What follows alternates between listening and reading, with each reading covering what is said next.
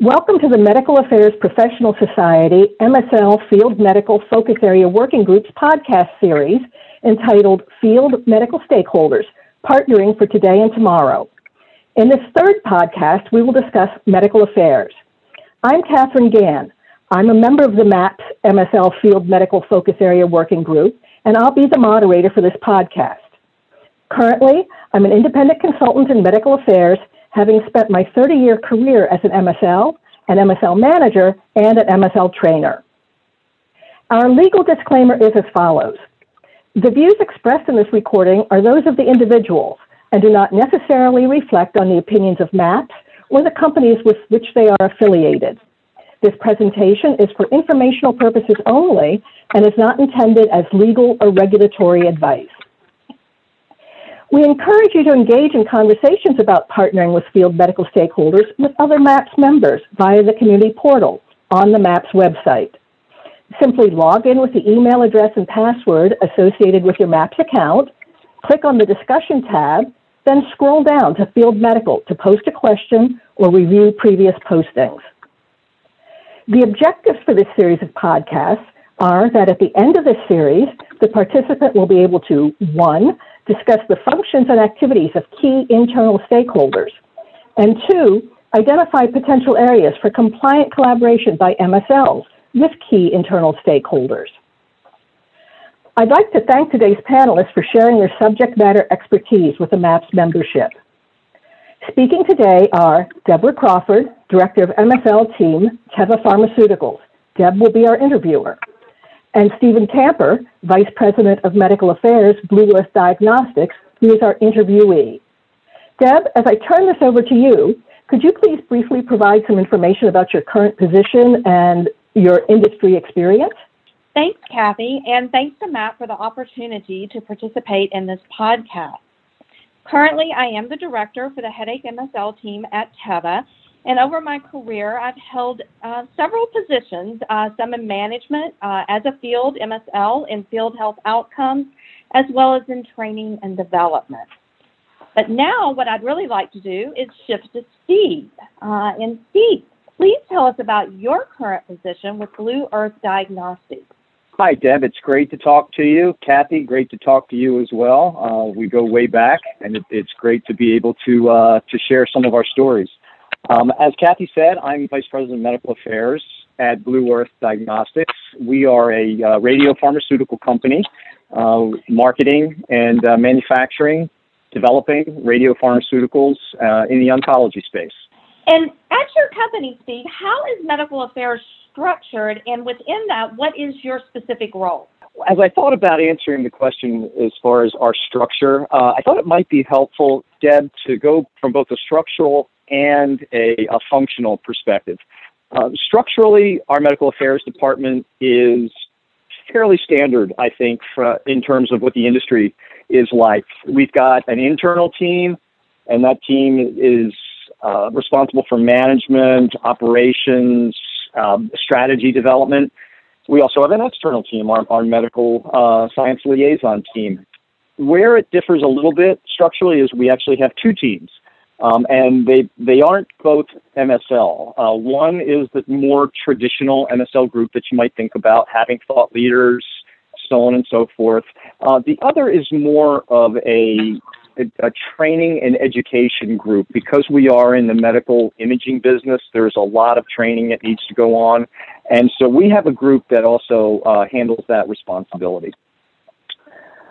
From a functional standpoint, I think we're fairly standard with that as well, but there are a couple exceptions.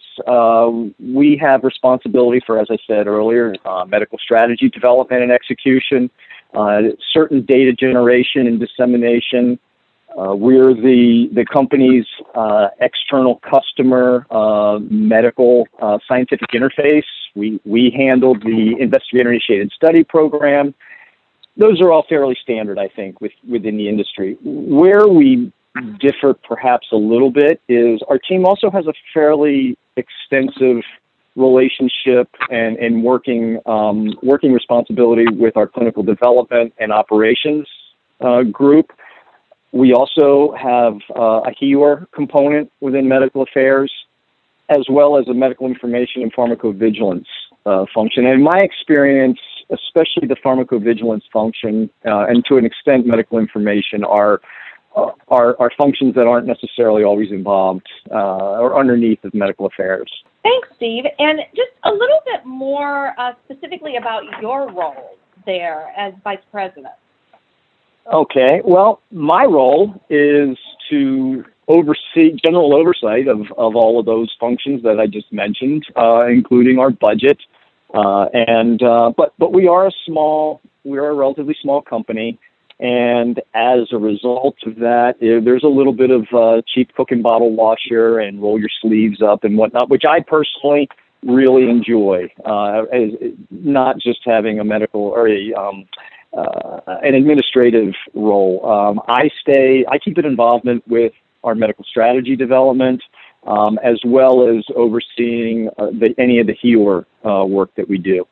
And you really intrigued me with talking about your field medical and really how the MSLs function in your company, not only as a traditional, but that you do have a group taking on a really unique role relative to training and educating. So can you just tell me a little bit more about those two differences and really how did they fit into medical affairs within your organization? Both field medical teams, I think, are just serve critical functions, both in our company, both internally as well as externally. The external, as I said, I think is fairly straightforward. The MSL team has their traditional or more traditional thought leaders, that more academic, research-oriented individuals that they work with and have a responsibility for. But they also have the clinical expert that they work with and have responsibility for them as well. So they are a little bit multifunctional in that regard. Our molecular imaging specialists, which is the second group that I mentioned, as I said, being an imaging company, of course, reading images, actually acquiring the images, understanding the images, there's a little bit of art to that as well as the science. And so that's a lot of their role, not all of it, but a lot of their role is making sure that clinicians, medical imagers that are using our product understand the image acquisition process, understand the interpretation of those images, and can feel comfortable with report writing, so on and so forth. And you talked a little bit, just briefly, about your internal customers. So can you tell me just a little bit more about the ways that you support and collaborate those internal customers, who they are, and what are maybe some of the projects that you've collaborated on? I think medical affairs in general in the pharma and device industries probably interact with as many, if not more, internal customers than any individual department in the business. I can, without numbering them, I can think of probably 5 or 6 internal customers that we have. Of course, they're the sales and marketing folks. As I said, we look at our field teams as being part of the deliverers of our medical strategy, if you will. And in fact, they're also part of development of it, because the information that they bring in is certainly critical to the development of those strategies. So it's a little bit of execution and a little bit of development as well, and working with marketing partners in that regard. I've already talked about the clinical development and operations folks, and certainly we're not trying, in our company anyway, we're not trying to have our field medical team take the place of our CRAs or study monitors. But what we have found is in many of our clinical trials, the investigators are also thought leaders, and they have relationships established with those folks. And so that interaction certainly helps from the standpoint of keeping the study top of mind. from an internal standpoint, they'll bring information back if there are issues that a site is having, or if there are even good things that, there are successes that can be shared. So they'll communicate with our clinical development and clinical operations folks. From a market access perspective, I think most of us are aware of the role that field medical plays in that, being partners, talking about or being able to describe our clinical and perhaps economic data to our market access partners. Those are all fairly standard, I think. Where it might be a little bit different is we also interact with our regulatory folks. And again, a lot of that is informing our regulatory team on what's going on out in the real world, so to speak. And lastly, we also have an involvement with our patient advocacy partners in-house. And sort of we operate as the external arm for them, if you will. As many that may be listening right now are maybe early in their careers, and I know you've held many positions throughout your career. How have those positions led you to your current role? I really wish I could sit here and say that I had a master plan and followed that master plan to be where I am now. But honestly, that really wasn't the case. First, I did have a career prior to moving into industry, and that was a provision of healthcare, working with patients, and that certainly helped me to have a perspective as I came into industry. But you're right. In my career, I started out as an MSL. I've had field medical management responsibilities. I came in-house to have more training and operational responsibilities.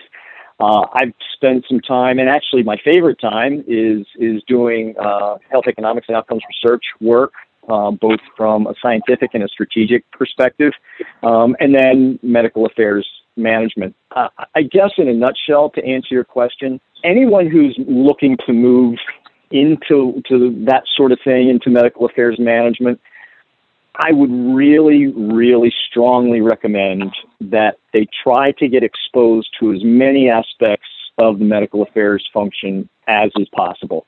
There's much more to medical affairs than just field medical, but at the same time, having a field medical background, I think, gives you a really unique perspective that you can bring to medical affairs.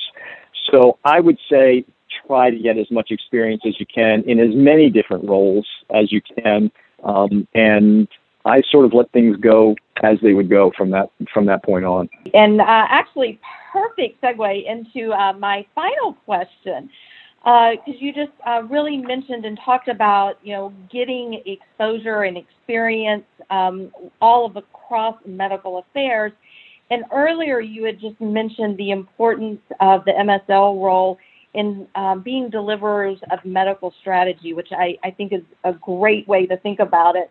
But just knowing that you really have a keen understanding of the MSL role, how do you feel that MSLs can really best interact within medical affairs, and any best practices to share around that? If I could, I would like to turn it just a little bit, and maybe a recommendation. And this is the one thing that has throughout my career has, it seems like it always comes back to this, and it's just always in the forefront. And what I encourage anybody on a field medical team to do is to continually think about and ask yourself what value you're bringing to the organization. And any of those internal partners that we talked about a little bit earlier. And I just strongly encourage every field medical person to think about that as they map out what they do each day, as they think about the interactions that they have. What value am I bringing to the company with what I'm doing, or with what information I'm bringing in?